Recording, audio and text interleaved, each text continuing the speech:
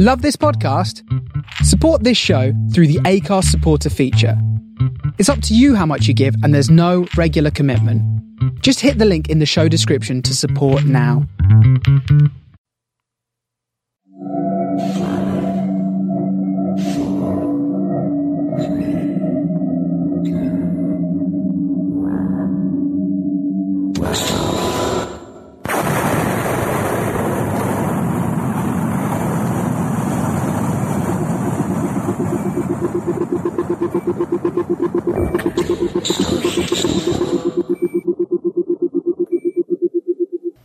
This is the Starship Sofa. Everybody, welcome, hello and welcome to Aural's Delight Show 137.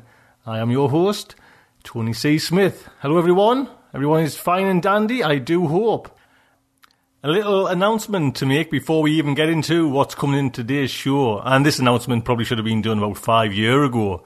Starship Sofa has now decided to go down the road of enhanced podcasts. Yes, we're going to produce 2 podcasts of the show, the normal MP3, which will be played on a multitude of devices, but we're also now going to do the enhanced version, which will be played on certain gadgets like the iPhone and the iPod. So if you've got one of those devices and you want chaptered, bookmarked pictures in and all links and everything like that, come along to Starship Sofa and grab the new RSS feed for the enhanced podcasts. If you come to the site, it's explained there. There's a little on the right-hand side. Josh has put a few widgets on. Click Enhanced Podcast and that'll tell you what to do and how to go about adding this new feed to your certain, whichever iTunes or podcast chart you like. So there you go. We will have chapter bookmarks. You'll be able to zip through the waffle I do. You don't want to listen to that. Zip through anything and just get to the kind of meat of the matter that's really just right for you. So I hope you enjoy this. Like I say, it should have been done a long, long time ago, but it literally is not nearly double the workload, but there's quite a bit more workload. And I've always kind of shied away from it, you know what I mean? But I've had a Mac laptop for quite a while, and I thought, I've seen a few comments kicking around the web and I might as well try and jump into it. I mean, it does mean now it's double the server kind of issues, you know what I mean? So kind of double the costs. I'm just hoping it works out where people do come over and subscribe to this as well, and worth the while, to be quite honest. Well, we'll wait and see. But it'll certainly make it easier if you just want to kind of zip through and, get to your certain stuff. So I do hope you will enjoy that.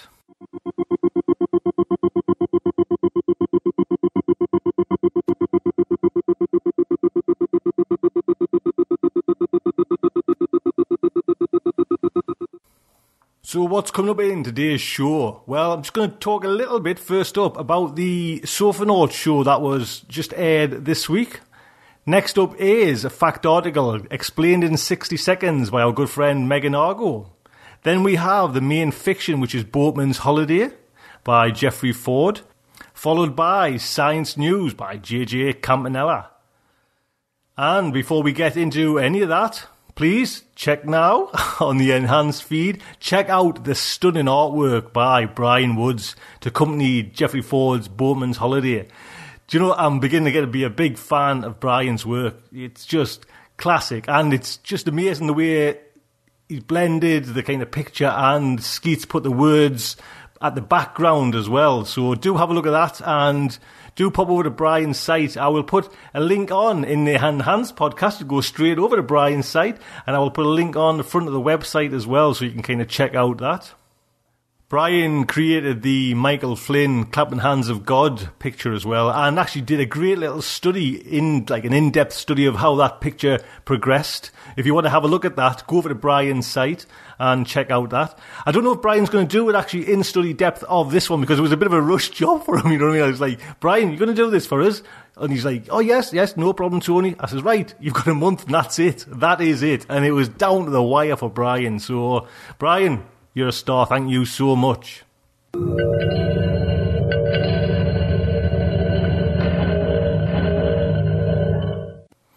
So first up is Sophanaut announcement. As I mentioned, Sophanaut is back, and this week I had a great guest on, Peter Watts, science fiction writer. Jonathan Strand calls Peter Watts probably one of the living greatest science fiction writers working the day.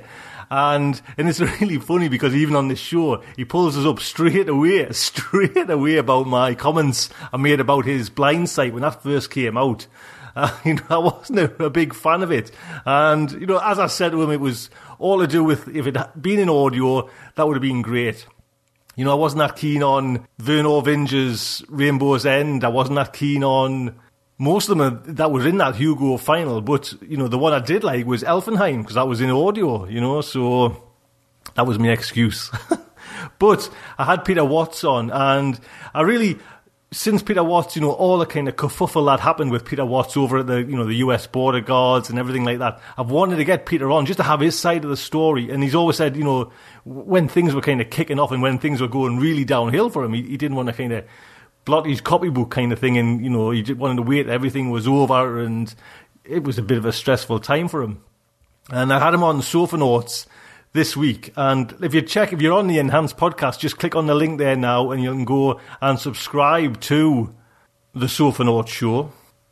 But I wanted to get Peter on, and I want to get his kind of side of it, and we'll probably never get the kind of side of the US border guards, but, Peter's my friend, I class him as a friend, very nice guys, come on Sofa Notes a number of times, and it was very humbling, to be quite honest. It was really, I had a couple of questions, but I actually had this feeling I knew how this interview was going to go, and it was the feeling Peter was just totally offloading. Do you know what I mean? If you listen to the interview, I hardly say a thing for an hour. Couple of questions at the end, and that's probably it. We have a bit joke and carry on at the front, and then Peter just starts into this kind of monologue story, and it's riveting. Do you know what I mean? And the treatment that he went through, what happened, do you know what I mean? It's a great show. I do hope you go over and have a listen to it. Subscribe to Sofa Notes as well. Lucky enough, it got picked up on Boing Boing. I sent a note over there at Boing Boing, and the download figures are nearly bigger than the main show. Do you know what I mean? So that's really good. So please pop over there and subscribe.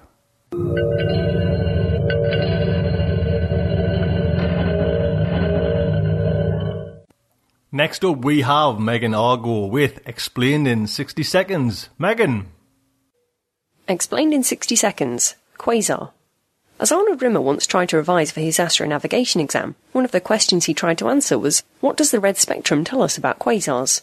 He clearly didn't have a clue, so in 60 seconds' time, you all know more than he did. Short for quasi-stellar object, the term quasar describes a common class of astronomical extragalactic object. Why quasi-stellar? Well, when they were first discovered, they looked just like ordinary stars through optical telescopes, except that they were extraordinarily bright when observed at radio wavelengths. Some of them even show jets, not something we expect from ordinary stars, so what on earth, or indeed off it, are they? Astronomical observations showed that most galaxies, including the Milky Way, harbour a supermassive black hole in the central bulge. Most of the time these black holes are just sitting quietly, as in our own galaxy, minding their own business. But in some galaxies, they are far, far more active. Quasars are such galaxies. Imagine flying through one of these active galaxies in our spaceship that can defy the laws of physics. At the centre we would see a supermassive black hole, pulling in material from the surrounding galaxy. Swirling around the centre is a thin disk of gas, dust and stars, known as an accretion disk. When material from this disk gets too close to the black hole, it falls into the gravity well and is lost forever. Surrounding that disk is a larger, thicker torus of material, rotating slower the further out we go. And then, perpendicular to the disk, are two enormous jets of material, shooting out into intergalactic space in opposite directions. These galaxies exist all around the sky, and are mostly at vast distances from the Milky Way. If these jets happen to point in the direction of Earth, we see an object that looks point-like with an optical telescope, but enormously bright at radio wavelengths. And that's a quasar. What about the red spectrum? Well, very, very simply, the redder a quasar appears, the further away it is, and the faster it's moving away from us. Of course, if we see such objects from another angle, they look a bit different, but that's another story.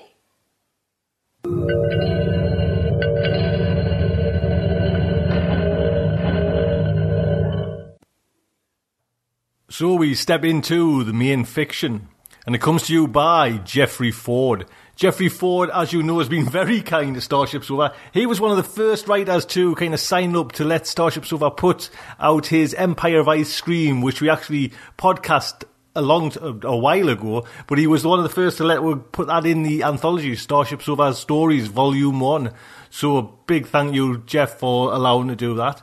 Jeff has fiction series. He has the Well-Built City trilogy. Novels include The Girl in the Glass and Shadow Year. Collections, The Fantasy Writer's Assistant and Other Stories. He has the collection The Empire of Ice Cream and The Drowned Life. And I've just been looking over to Jeffrey Ford has a new website over there as well called Jeffrey Ford's Well-Built City. Do pop over there and have a look. It is full of interesting stuff. He's also got a story coming out in the new Beastly Bride, an anthology edited by Ellen Datlow and Terry Windling. The story is entitled Gainsha. I hope that's how you pronounce it, Jeff. This anthology came out the 1st of April, so do check that out as well. Like I say, I'll put a link on to Jeff's site. Jeff's short stories start appearing in 1989 and still going strong today, 2010. According to the Internet Speculative Fiction Database, his first short story was The Alchemist Becalmed at Sea Weeps. This year he came out with 86 Death Dick Road and again this Gainsha story. So do look out for Jeffrey Ford. Do pop over there to Jeff's new site. Today's story is narrated by Peter Piazza. He is a former and award-winning journalist who now reports on technology for the printers and scanners site of About.com while working full-time for an association of security professionals. He is also a fiction writer, went to New York University once a long, long time ago. Peter was very kind to narrate his Master's Voice story. And we have a number of stories coming up by Peter as well, so do look out for that. Again, links to Peter's site. And do remember the artwork that goes with this story. This is a fine bit of artwork to accompany this story. Thank you, Brian. So, Starship Sofa and her Aural Delights is very proud to present Boatman's Holiday by Jeffrey Ford. Recorded for Starship Sofa by Peter Piazza. Beneath a blazing orange sun, he maneuvered his boat between the two petrified oaks that grew so high their tops were lost in violet clouds.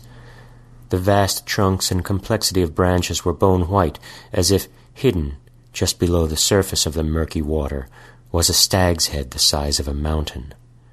Thousands of crows, like black leaves, perched amidst the pale tangle, staring silently down.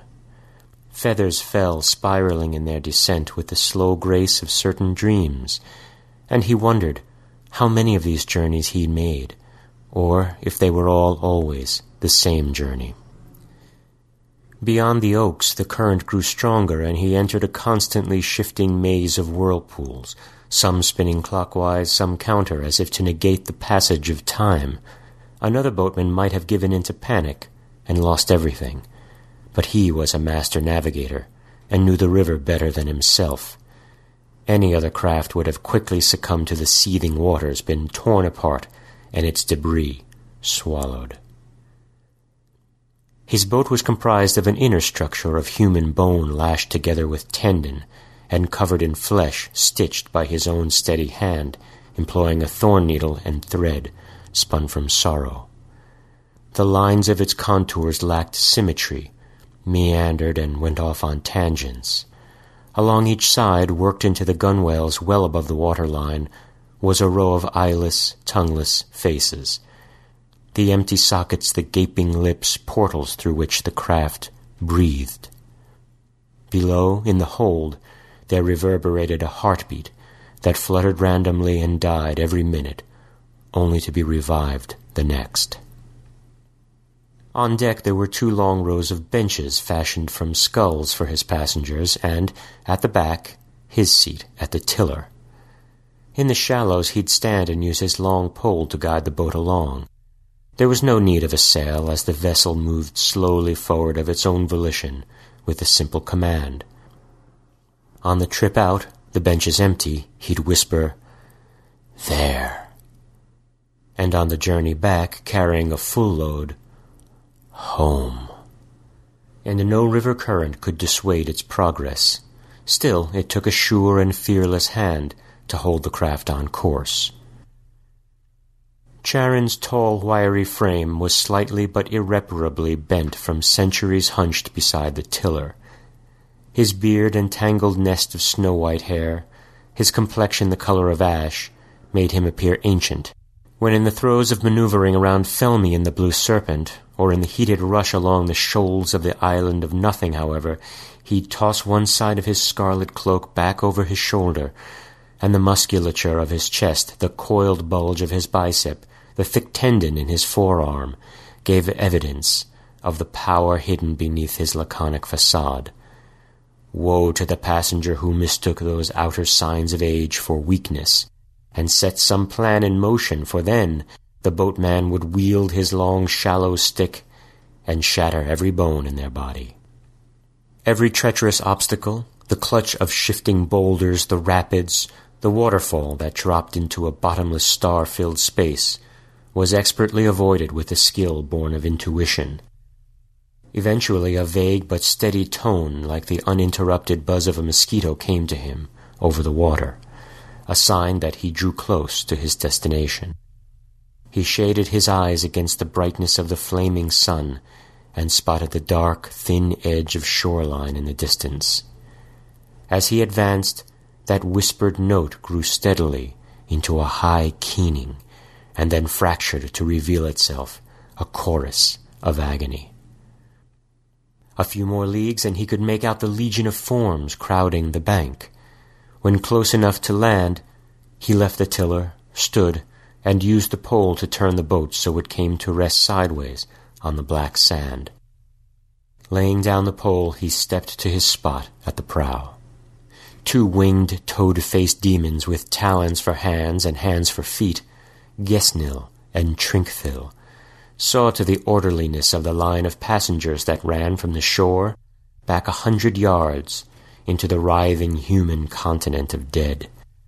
Every day there were more travelers, and no matter how many trips Charon made, there was no hope of ever emptying the endless beach. Brandishing cat-o'-nine-tails with barbed tips fashioned from incisors, the demons lashed the tourists, as they called them, subduing those unwilling to go. "Another load of the falsely accused, Charon," said Gesnil, puffing on a lit human finger jutting from the corner of his mouth. "Watch this woman, third back in the blue dress," said Trinkthyl. "Her blithering lamentations will bore you to sleep. You know she never really meant to add belladonna to the recipe for her husband's gruel." Charon shook his head. "We've got word that there will be no voyages for a time," said Gesnil.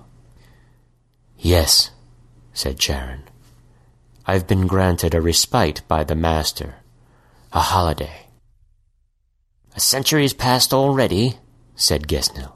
My, it seemed no more than 3. Time flies." "Traveling?" asked Trinkthyl, "or staying home?" Charon ignored the question and said, "Send them along." The demons knew to obey, and they directed the first in line to move forward. A bald, overweight man in a cassock, some member of the clergy, stepped up. He was trembling so that his jowls shook. He'd waited on the shore in dire fear and anguish for centuries, milling about, fretting as to the ultimate nature of his fate. "Payment," said Charon. The man tipped his head back and opened his mouth. A round, shiny object lay beneath his tongue. The boatman reached out and took the gold coin, putting it in the pocket of his cloak. "Next," called Charon, as the man moved past him and took a seat on the bench of skulls. Hell's orange sun screamed in its death throes every evening, a pandemonium sweeping down from above that made even the demons sweat and set the Master's 3-headed dog to cowering. That horrendous din worked its way into the rocks, the river, the petrified trees, and everything brimmed with misery. Slowly it diminished as the starless, moonless dark came on, devouring every last shred of light. With that infernal night came a cool breeze whose tantalizing relief never failed to deceive the damned, though they be residents for 1,000 years, with a false promise of a hope. That growing wind carried in it a catalyst for memory, and set all who it caressed to recalling in vivid detail their lost lives, a torture individually tailored, more effective than fire.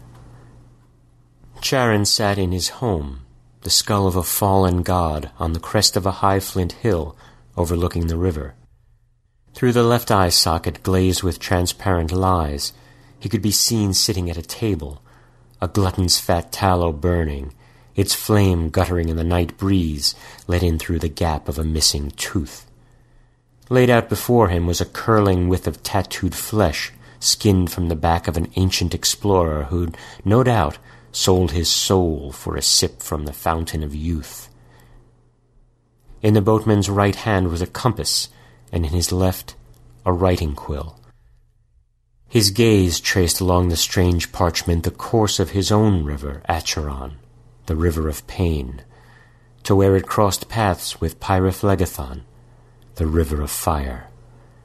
That burning course was eventually quelled in cataracts of steam where it emptied into and became the Lethe, river of forgetting. He traced his next day's journey with a quill tip gliding at an inch above the meandering line of vein blue. There, in the meager width of the last river's depiction, almost directly halfway between its origin and end, in the mournful Cocytus, was a freckle. Anyone else would have thought it no more than a bodily blemish inked over by chance in the production of the map.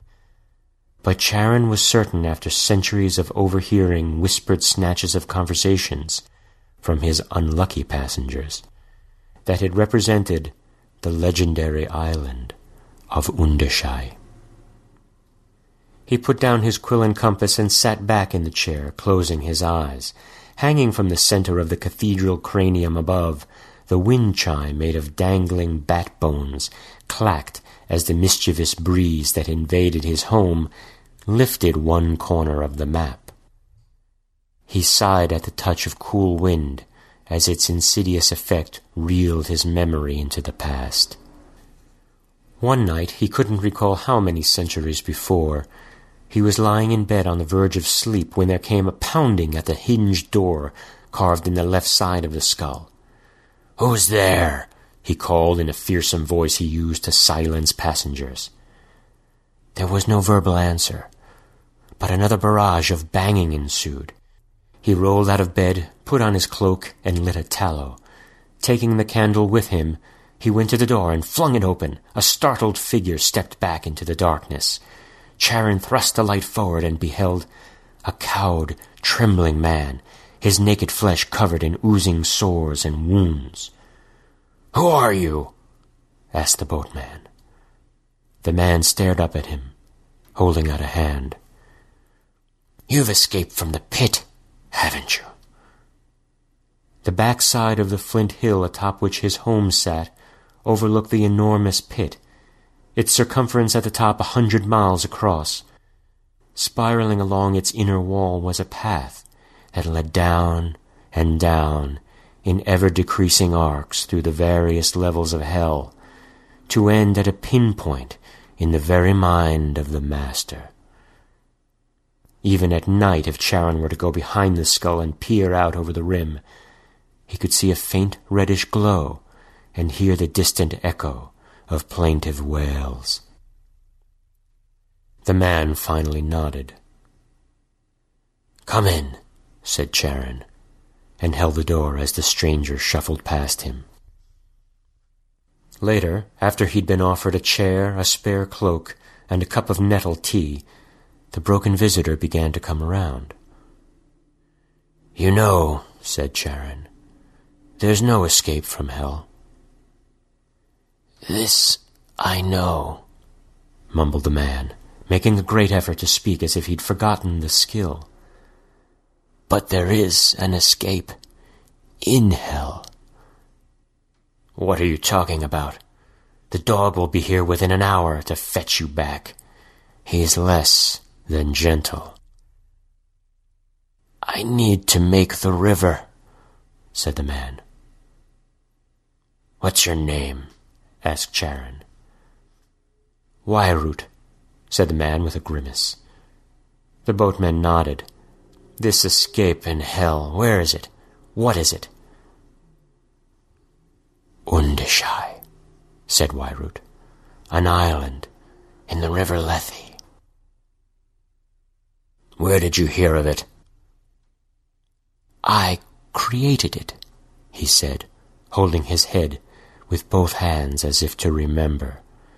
"Centuries ago, I wrote it into the fabric of the mythology of hell." "Mythology?" asked Charon. "I suppose those wounds on your body are merely a myth."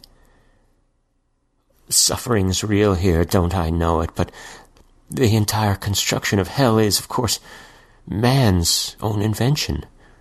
The pit, the three-headed dog, the rivers, you, if I may say so, all sprung from the mind of humanity, confabulated to punish itself." "Hell has been here from the beginning," said Charon. "Yes," said Wairoot, "in one form or another, but when in the living world something is added to the legend, some detail to better convince believers or convert new ones, here it leaps into existence with a ready-made history that instantly spreads back to the start and a guaranteed future that creeps inexorably forward." The escapee fell into a fit of coughing, smoke from the fires of the pit issuing in small clouds from his lungs. "The heat's made you mad," said Charon. "You've had too much time to think." "Both may be true," croaked Wairoot, wincing in pain. "But listen for a moment more. You appear to be a man, yet, I'll wager, you don't remember your youth. Where were you born? How did you become the boatman?" Charon strained his memory, searching for an image of his past in the world of the living. All he saw was rows and rows of heads tilting back, proffering the coin beneath the tongue. An image of him setting out across the river, passing between the giant oaks, repeated behind his eyes 36 times in rapid succession. "Nothing there. Am I correct?" Charon stared hard at his guest. "I was a cleric," said Wairoot, "and in copying a sacred text describing the environs of hell, I deviated from the disintegrating original and added the existence of Undashai. Over the course of years, decades, centuries, other scholars found my creation and added it to their own works, and so now Undashai, though not as well known as yourself or your river, is an actuality in this desperate land." From down along the riverbank came the approaching sound of Cerberus baying. Wairoot stood, sloughing off the cloak to let it drop into his chair. "I've got to get to the river," he said. "But consider this. You live in the skull of a fallen god. This space was once filled with a substance that directed the universe. No, was the universe. How does a god die?" "You'll never get across," said Charon. "I don't want to. I want to be caught in its flow. You'll drown. Yes, I'll drown. I'll be bitten by the spiny eels, burned in the river of fire, but I won't die, for I'm already dead. Sometime ages hence my body will wash up on the shore of Undashai, and I will have arrived home. The way I crafted the island, the moment you reach its shores and pull yourself from the river of forgetting, you instantly remember everything." "It sounds like a child's tale," Charon murmured. "Thank you," said the stranger. "What gave you cause to create this island?" asked the boatman.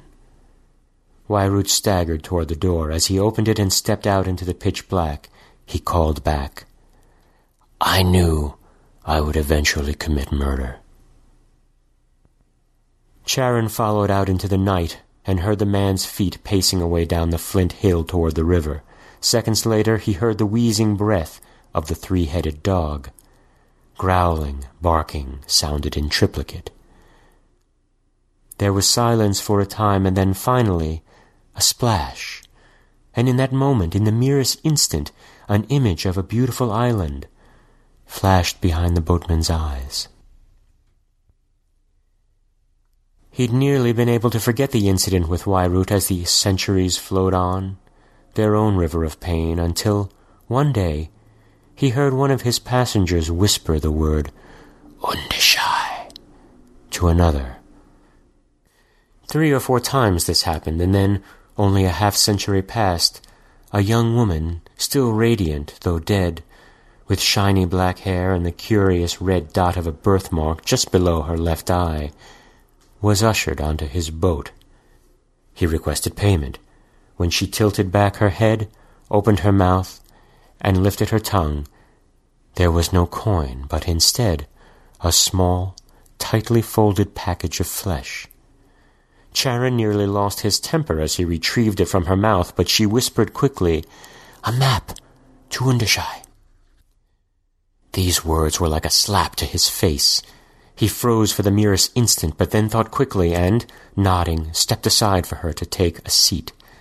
"Next!" he yelled, and the demons were none the wiser. Later that night he unfolded the crudely cut rectangle of skin and, after a close inspection of the tattoo, cursed himself for having been duped. He swept the map onto the floor, and the night breeze blew it into a corner. Weeks later, after finding it had been blown back out from under his table onto the middle of the floor, he lifted it and searched it again. This time, he noticed the freckle in the length of Lethy's blue line, and wondered. He kept his boat in a small lagoon hidden by a thicket of black poplars. It was just after sunrise, and he'd already stowed his provision in the hold below deck. After lashing them fast with lengths of hangman's rope, he turned around to face the chaotically beating heart of the craft. The large blood organ, having once resided in the chest of the Queen of Sirens, was suspended in the center of the hold by thick, branch-like veins and arteries that grew into the sides of the boat. Its vasculature expanded and contracted, and the heart itself beat erratically, undulating and shivering, sweating red droplets. Charon waited until after it died, lay still, and then was startled back to life by whatever immortal force pervaded its chambers. Once it was moving again, he gave a high-pitched whistle, a note that began at the bottom of the register and quickly rose to the top. At the sound of this signal, the wet red meat of the thing parted into a slit to reveal an eye. The orb swiveled to and fro, and the boatman stepped up close with a burning tallow in one hand and the map opened in the other. He backlicked the scrap of skin to let the eye read its tattoo. He'd circled the freckle that represented Undishai with his quill, so that the destination was clearly marked. All he'd have to do is steer around the dangers, keep the keel in deep water, and stay awake. Otherwise, the craft now knew the way to go. Up on deck he cast off the ropes, and instead of uttering the word, "There," he spoke a command used less than once a century. "Away." The boat moved out of the lagoon and onto the river. Charon felt something close to joy at not having to steer between the giant white oaks. He glanced up to his left at the top of the flint hill and saw the huge skull staring down at him. The day was hot and orange, and all of hell was busy at the work of suffering. But he, the boatman, was off on holiday.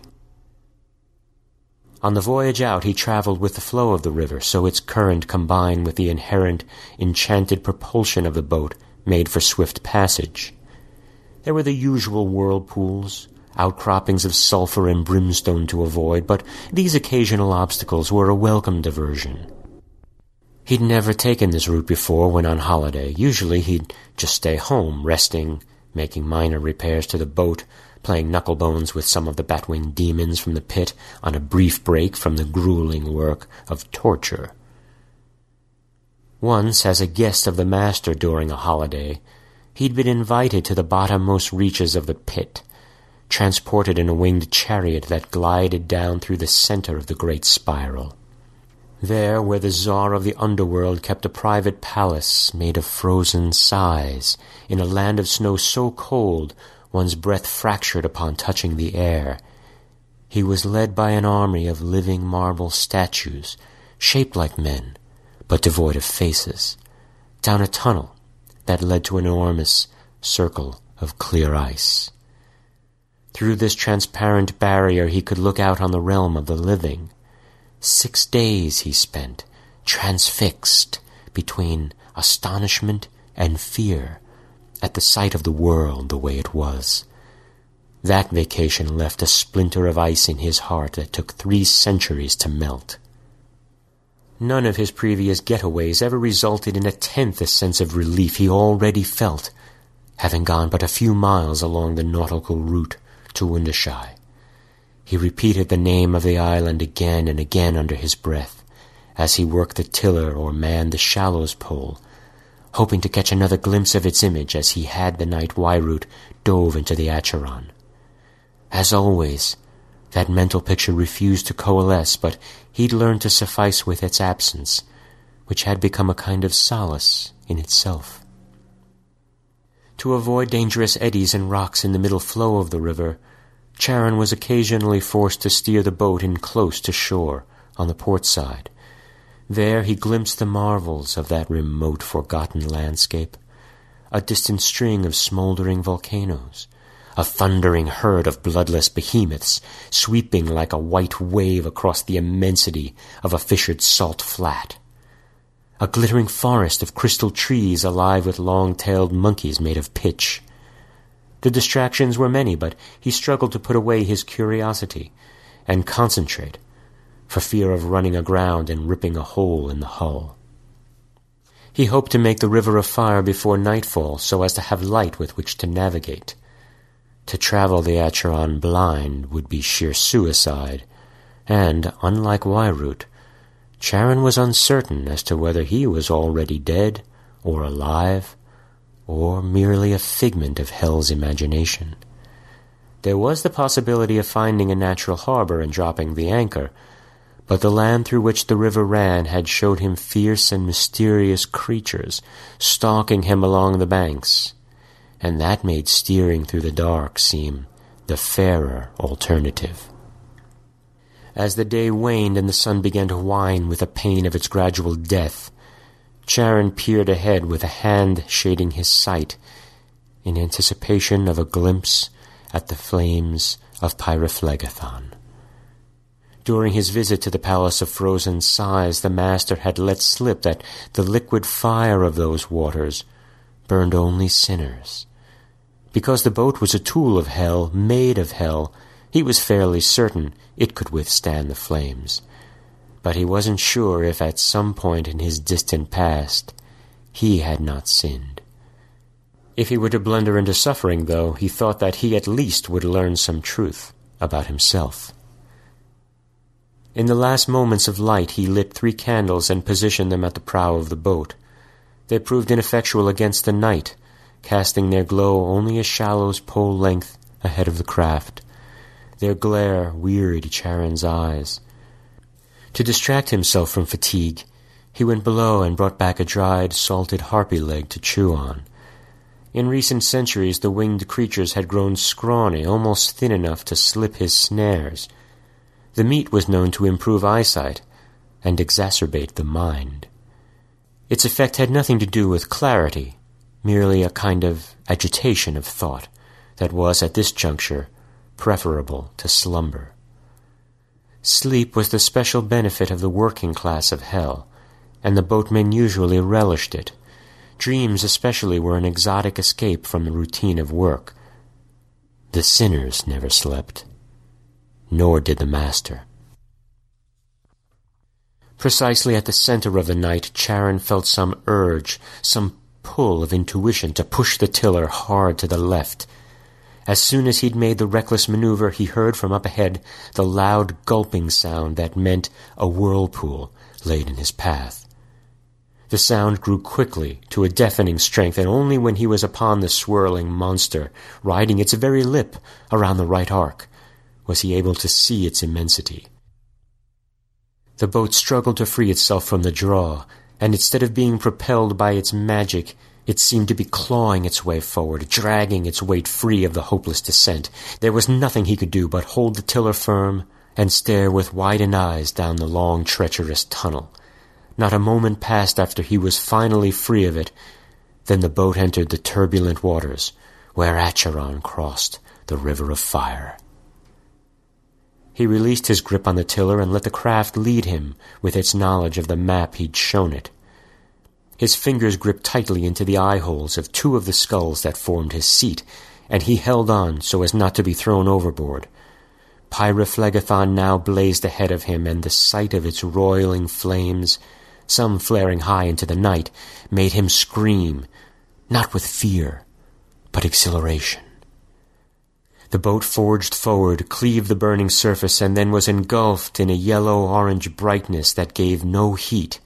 The frantic illumination dazed Charon, and he sat as in a trance, dreaming, wide awake. He no longer felt the passage of time, the urgency to reach his destination, the weight of all those things he'd fled on his holiday.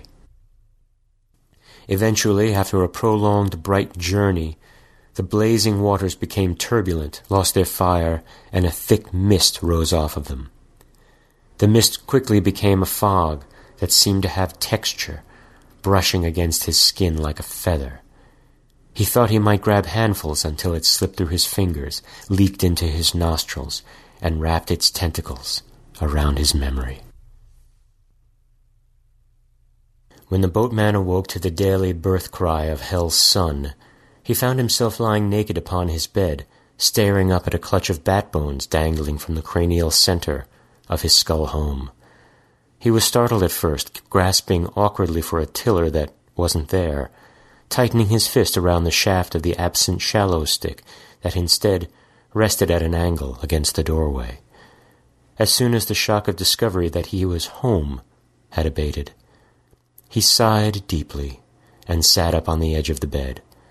It struck him then that his entire journey, his holiday, had been for naught. He frantically searched his thoughts for the slightest shred of a memory that he might have reached Undishai, but every trace had been forgotten. For the first time in centuries, tears came to his eyes, and the frustration of his predicament made him cry out. Eventually, he stood and found his cloak rolled into a ball on the floor at the foot of the bed.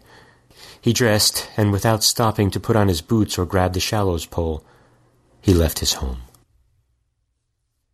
With determination in his stride, he mounted the small rise that lay back behind the skull and stood at the rim of the enormous pit.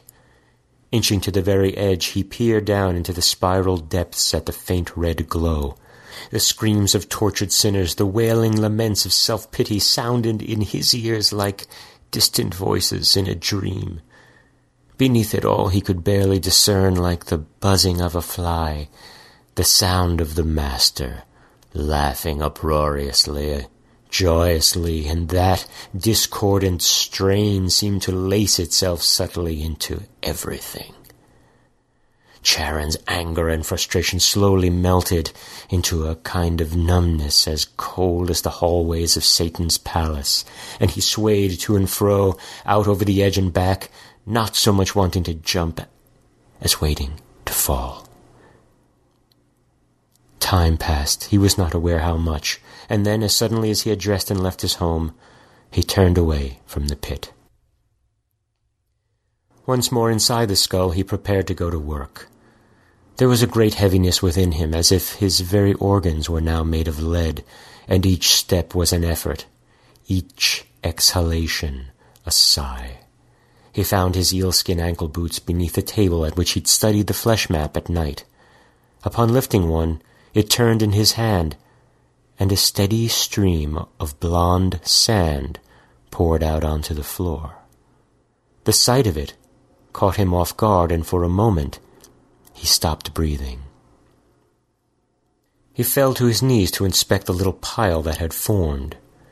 Carefully he lifted the other boot, turned it over, and emptied that one into its own neat little pile next to the other. He reached toward these twin wonders, initially wanting to feel the grains run through his fingers, but their stark proof that he had been to Undashai, and could not recall a moment of it, ultimately defeated his will, and he never touched them. Instead he stood, took up the shallows pole, and left the skull for his boat. As he guided the boat between the two giant oaks, he no longer wondered if all his journeys across the Acheron were always the same journey. With a dull aspect he performed his duties as the boatman. His muscles, educated in the task over countless centuries, knew exactly how to avoid the blue serpent and skirt the whirlpools without need of a single thought. No doubt it was these same unconscious processes that had brought Charon and his craft back safely from Undashai. Gesnil and Trinkthyl inquired with great anticipation about his vacation when he met them on the far shore, for the demons, who knew no respite from the drudgery of herding sinners, even a few words about a holiday away would have been like some rare confection. But he told them nothing. From the look on Charon's face, they knew not to prod him, and merely sent the travelers forward to offer coins and take their places on the benches. During the return trip that morning, a large fellow sitting among the passengers had a last-second attack of nerves in the face of an impending eternity of suffering. He screamed incoherently, and Charon ordered him to silence. When the man stood up and began pacing back and forth, the boatman ordered him to return to his seat. The man persisted moving about, his body jerking with spasms of fear, and it was obvious his antics were spooking the other sinners. Fearing the man would spread mutiny, Charon came forth with a shallow stick and, bringing it around like a club, split the poor fellow's head. That was usually all the incentive a recalcitrant passenger needed to return to the bench. But this one was now insane with the horror of his plight. The boatman waded in and beat him wildly, striking him again and again. With each blow, Charon felt some infinitesimal measure of relief from his own frustration. When he was finished, the agitator lay in a heap on deck, nothing more than a flesh bag full of broken bones, and the other passengers shuffled their feet sideways as not to touch it. Only later, after he had docked his boat in the lagoon and the winged demons had flown out of the pit to lead the damned up the flint hill and down along the spiral path to their eternal destinies, did the boatman regret his rage. As he lifted the sack of flesh that had been his charge and dumped it like a bale of chum over the side, he realized that the man's hysteria had been one and the same thing as his own frustration. The sun sounded its death cry as it sank into a pool of blood that was the horizon, and then hell's twilight came on. Charon dragged himself up the hill and went inside his home. Before pure night closed its fist on the riverbank, he kicked off his boots, gnawed on a haunch of harpy flesh, and lit the tallow that sat in its holder on the table. Taking his seat there, he stared into the flame, thinking of it as the future that constantly drew him forward through the years, decades, centuries, eons, as they passed, disappeared behind him. "I am nothing but a moment," he said aloud, and his words echoed around the empty skull. Some time later, still sitting in his chair at the table, he noticed the candle flame twitch. His eyes shifted for the first time in hours to follow its movement. Then the fire began to dance. The sheets of flesh parchment lifted slightly at their corners. The bat bones clacked quietly overhead. Hell's deceptive wind of memory had begun to blow. He heard it whistling in through the space in his home's grin, felt its coolness sweep around him. this most complex and exquisite torture that brought back to sinners the times of their lives, now worked on the boatman. He moved his bare feet beneath the table and realized the piles of sand lay beneath them. The image began in his mind no more than a dot of blue, and then rapidly unfolded in every direction to reveal a sky and crystal water. The sun there in Undashai had been yellow, and it gave true warmth. This he remembered clearly. He'd sat high on a hill of blonde sand staring out across the endless vista of sparkling water. Next to him on the left was Wairut, legs crossed, dressed in a black robe and sporting a beard to hide the healing scars that riddled his face. On the right was the young woman with the shining black hair and the red dot of a birthmark beneath her left eye. "And you created all this by writing it in the other world?" asked Charon. There was a breeze blowing, and the boatman felt a certain lightness inside, as if he'd eaten one of the white clouds floating across the sky. "I'll tell you a secret," said Wairut, "although it's a shame you'll never get a chance to put it to use." "Tell me," said the boatman. "God made the world with words," he said in a whisper. Charon remembered that he didn't understand. He furrowed his brow and turned to look at the young woman to see if she was laughing. Instead, she was also nodding along with Wairut. She put her hand on the boatman's shoulder and said, "And man made God with words." Charon's memory of the beach on Undashai suddenly gave violent birth to another memory from his holiday. He was sitting in a small structure with no door, facing out into a night scene of tall trees whose leaves were blowing in a strong wind. Although it was night, it was not the utter darkness he knew from his quadrant of hell. High in the black sky there shone a bright disk which cast its beam down upon the island. Their glow had seeped into the small home behind him and fell upon the forms of Wairut and the woman, Shara was her name, where they slept upon a bed of reeds. Beneath the sound of the wind, the calls of the night birds, the whir of insects, he heard the steady breathing of the sleeping couple. And one last memory followed. Charon recalled Wairut drawing near to him as he was about to board his boat for the return journey. "You told me you committed murder," said the boatman. "I did," said Wairut. "Who?" "That god whose skull you live in," came the words, which grew faint and then disappeared as the night wind of hell ceased blowing. The memories faded, and Charon looked up to see the candle flame again at rest. He reached across the table and drew his writing quill and a sheaf of parchment toward him. Dipping the pen nib into the pot of blood that was his ink, he scratched out 2 words at the top of the page. "My story," he wrote, and then set about remembering the future. The words came, slowly at first, reluctantly, dragging their imagery behind them, but after a short while their numbers grew to equal the number of sinners awaiting a journey to the distant shore.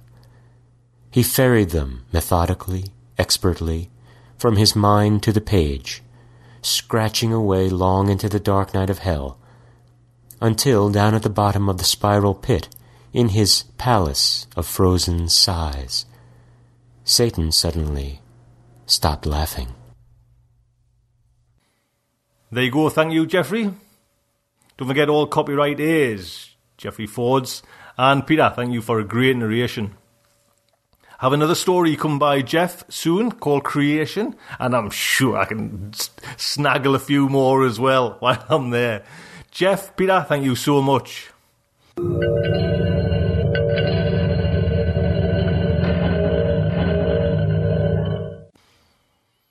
Next up, our good friend Mr. JJ Campanella with his science news for May. Jim, sir. Greetings and salutations, ladies and gentlemen. Welcome to this May 2010 Science News Update. I'm your very tired host, Jim Campanella. The regular school year ends this week, so I have a very short respite before I teach my first summer class next week. I'm trying to fit in doing this recording before my month of insanity starts during that class. Let's just get started. One of the dreams of humans is to be able to alter our bodies, make ourselves stronger or faster instantly, or at least over a very short time. Certainly there are plenty of SF stories that use that theme of short-term body alteration as a cornerstone. Authors from Jack Chalker to John Varley have exploited the idea over and over again.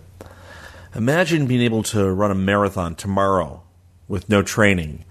I cannot readily imagine doing that myself. Although I'm in pretty good shape, I would literally die in the first several miles if forced to run a long race, simply because my body has not been trained for it. Even though I get weekly workouts in the dojo of which I'm a member, that is not the right type of training for a long, arduous race. I make that joke about the marathon and not being able to go from being a couch potato to a runner in a day, and for humans, that's pretty accurate. We can't do that. However, there are species upon this earth who can. A new study from Dr. Steve Morris's lab at the University of Bristol describes one such species. His paper was published this month in the Journal of Experimental Biology. Christmas Island red crabs spend months hunkered down and inactive in burrows, waiting for the monsoon season to come every year. As soon as the rains hit, they're off on a marathon, marching across the island for up to 12 hours a day to the beaches where they mate and reproduce. First of all, let me say that the motivation for sexual reproduction seems to be one of the strongest for any higher animal on the face of the earth.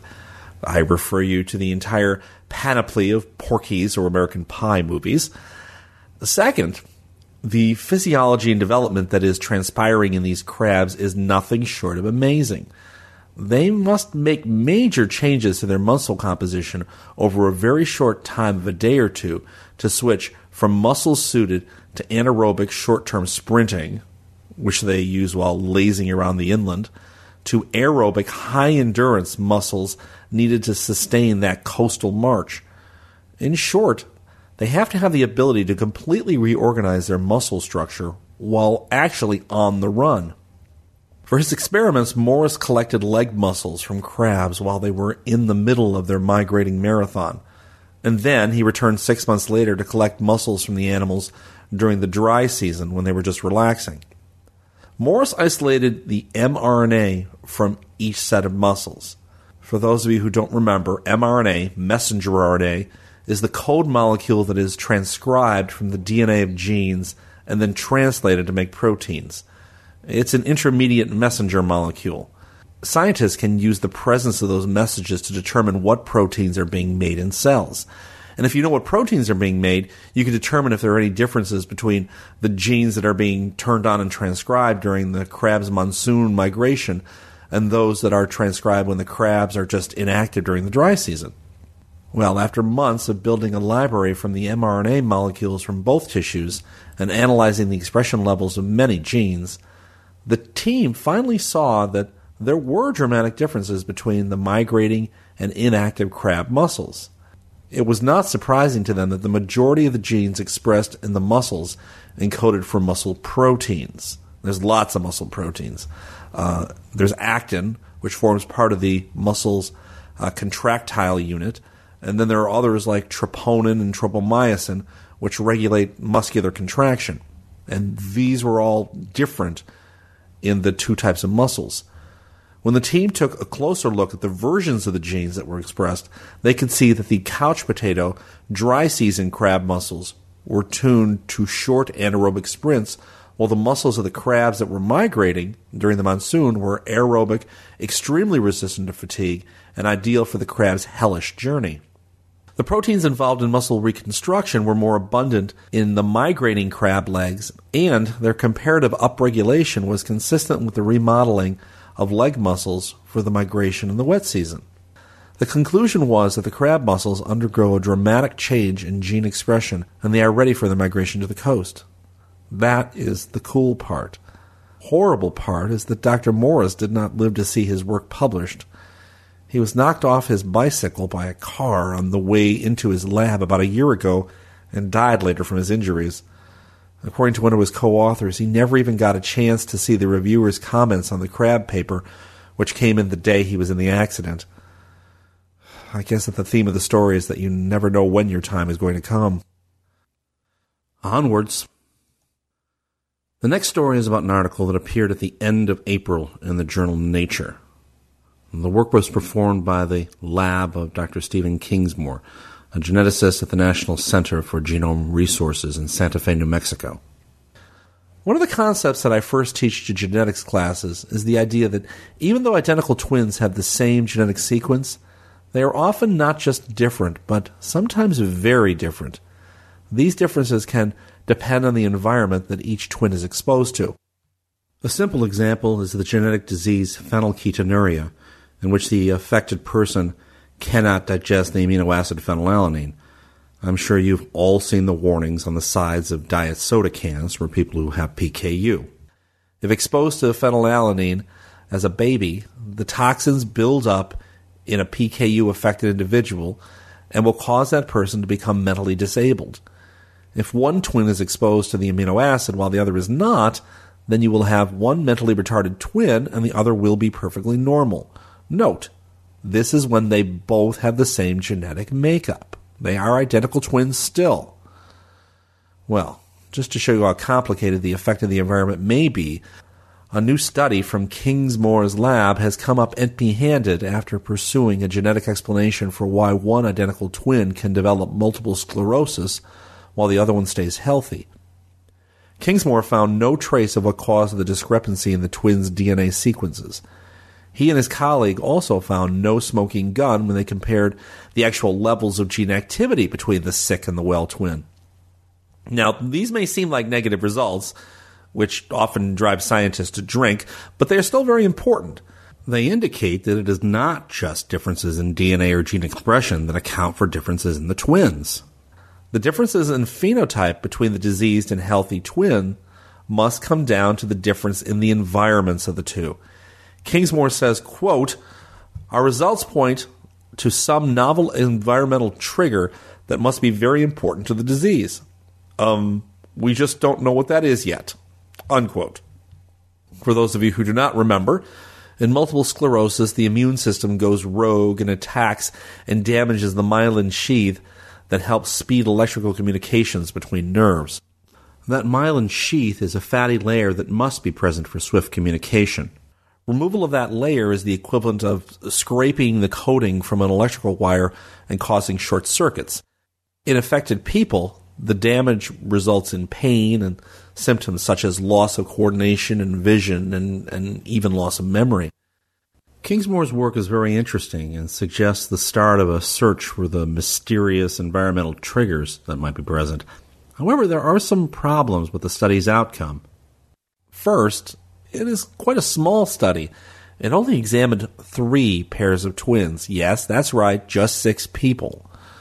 Second, the researchers only studied one type of immune cell known to be involved in multiple sclerosis and no others. There are quite a number of cells involved in the process of inducing MS.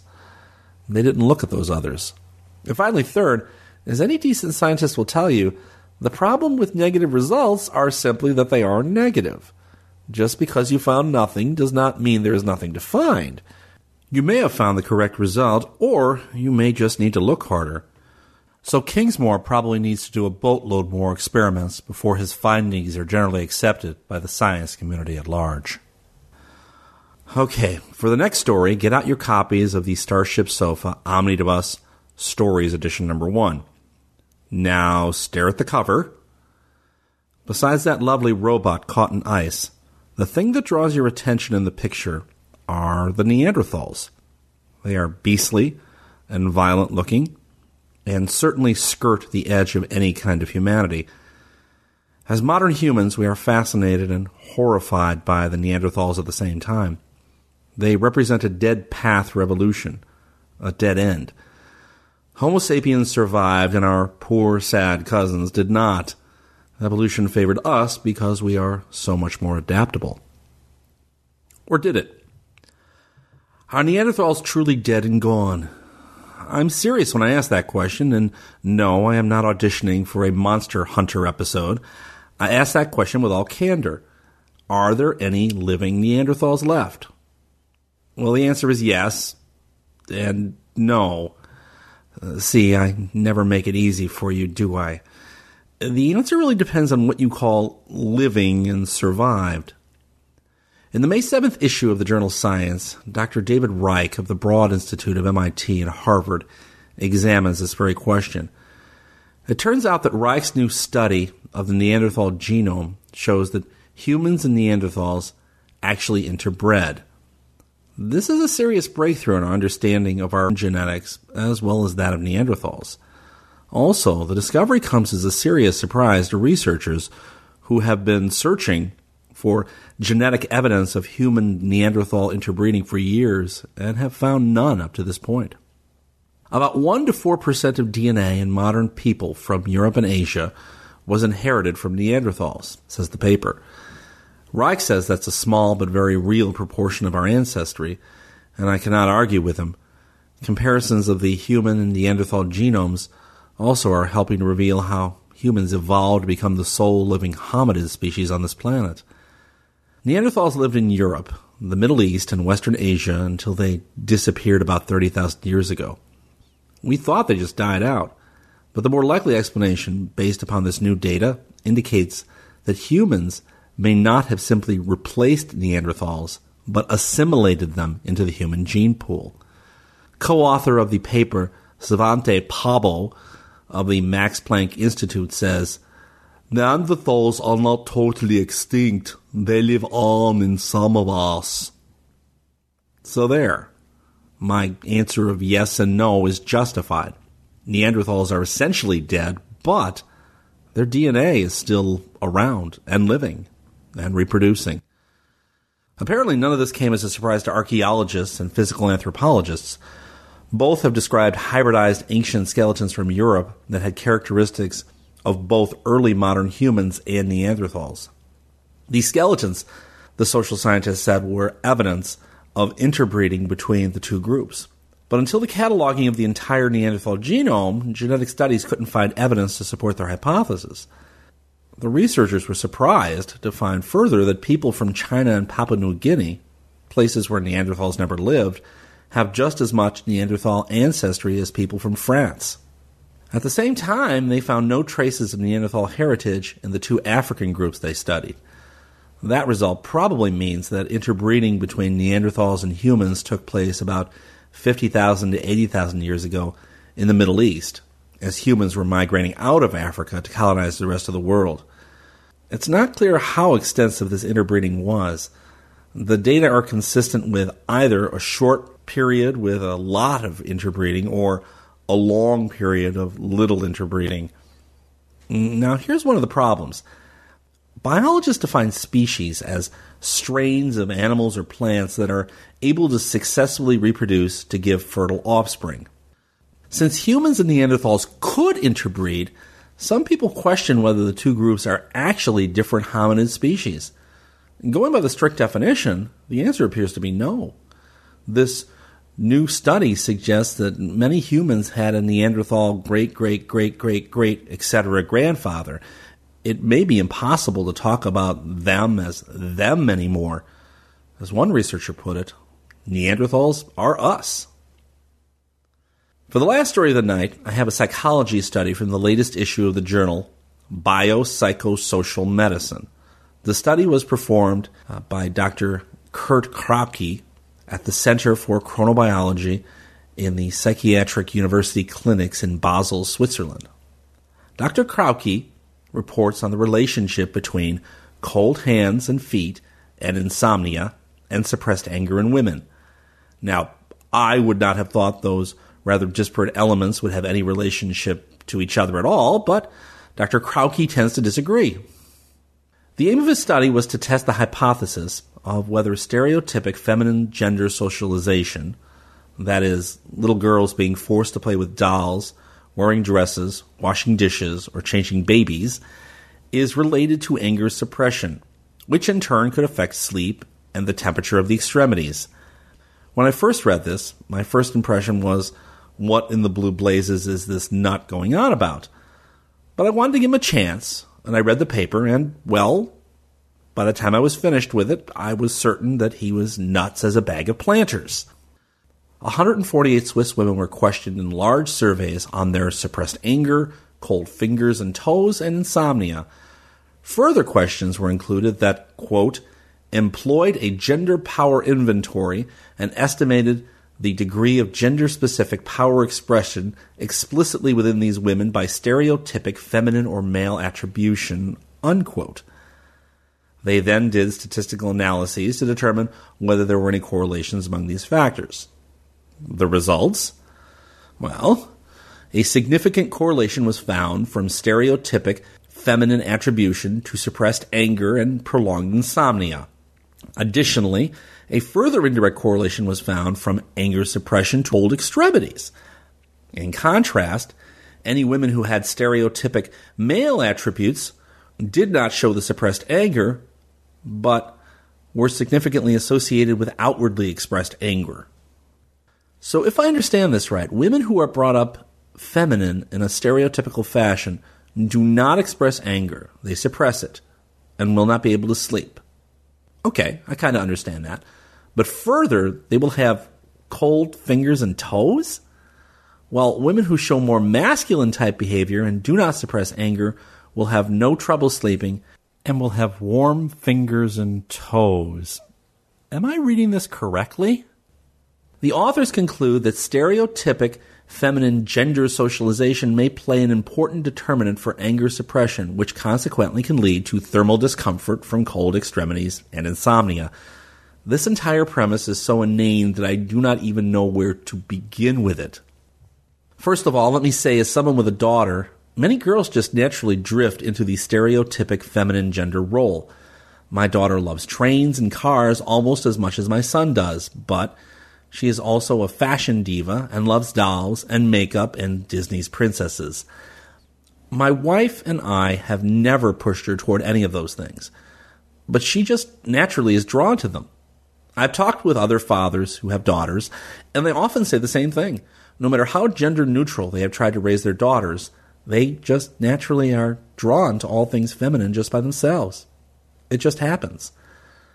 So am I to understand that this study suggests that girls exposed to stereotypic feminine stuff will engender secret anger toward men, society? What exactly? And worse, that anger will cause them not to sleep and to have cold hands and feet? Well, maybe if the women are Swiss? I have no idea. First, I suggest that Krauke think twice about self-reported data. Subjective data is always questionable data. Just because someone says they have cold hands does not mean that they do. Show us the physiological data on blood flow and temperature, and perhaps we'll believe it a little more. Second, I swear every girlfriend I ever had as a youth complained about cold hands. Now that is just my experience, but if cold hands in women is quite prevalent, then it is silly to be correlating cold hands with any psychological state, because it is just as likely to be or not, depending on that particular psychological state. I chatted with my wife about this. She's a mathematician. When I told her that 30% of women, according to the authors of this study, have cold extremities, she laughed and said that the statistics of the paper are nonsense. If you have such a high population of women with one condition, cold feet, and if there is an equally high population of women with suppressed anger, let's say conservatively 30%, then probability says that there will just have to be a population of women who are both angry and have cold feet. The two traits will be independent of each other, but they will appear together in a high enough proportion of the population to appear significant. This is made worse by two other problems with the study. First, the cross-section of the study was not broad at all in terms of ages, 20 to 40, or races. All were white Swiss women. And 148 women is a very small sample population to be making such broad statements as they are making. I kind of like the idea that distal vasoconstriction, and cold extremities may have clinical relevance for insomnia, but I am not convinced that these have anything to do with feminine stereotypes and anger suppression. This is why I'm not a psychologist, by the way. It seems so difficult sometimes to not only come up with new psychological hypotheses, but also to support them experimentally. Well, that's all from me from now. As always, take care, watch out for insomniac feminists with cold feet, and I hope I have inspired some of you. Until next time, this is Jim Campanella.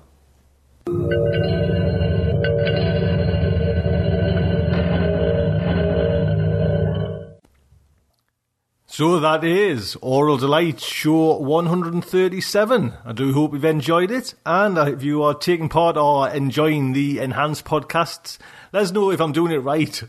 That's the main thing.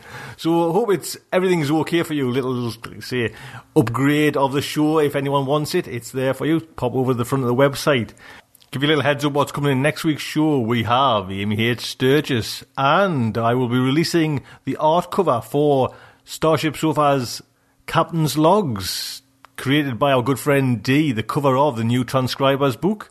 Do look out for that. So, there you go. I hope you've enjoyed it. Until next week, I would just like to say good night from me.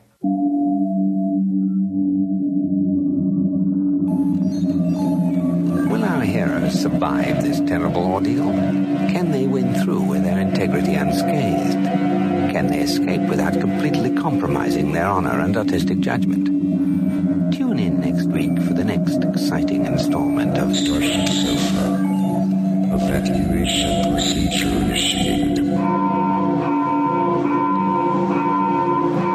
Shuttle set for launch. Airlock will be opened in 3, 2, 1.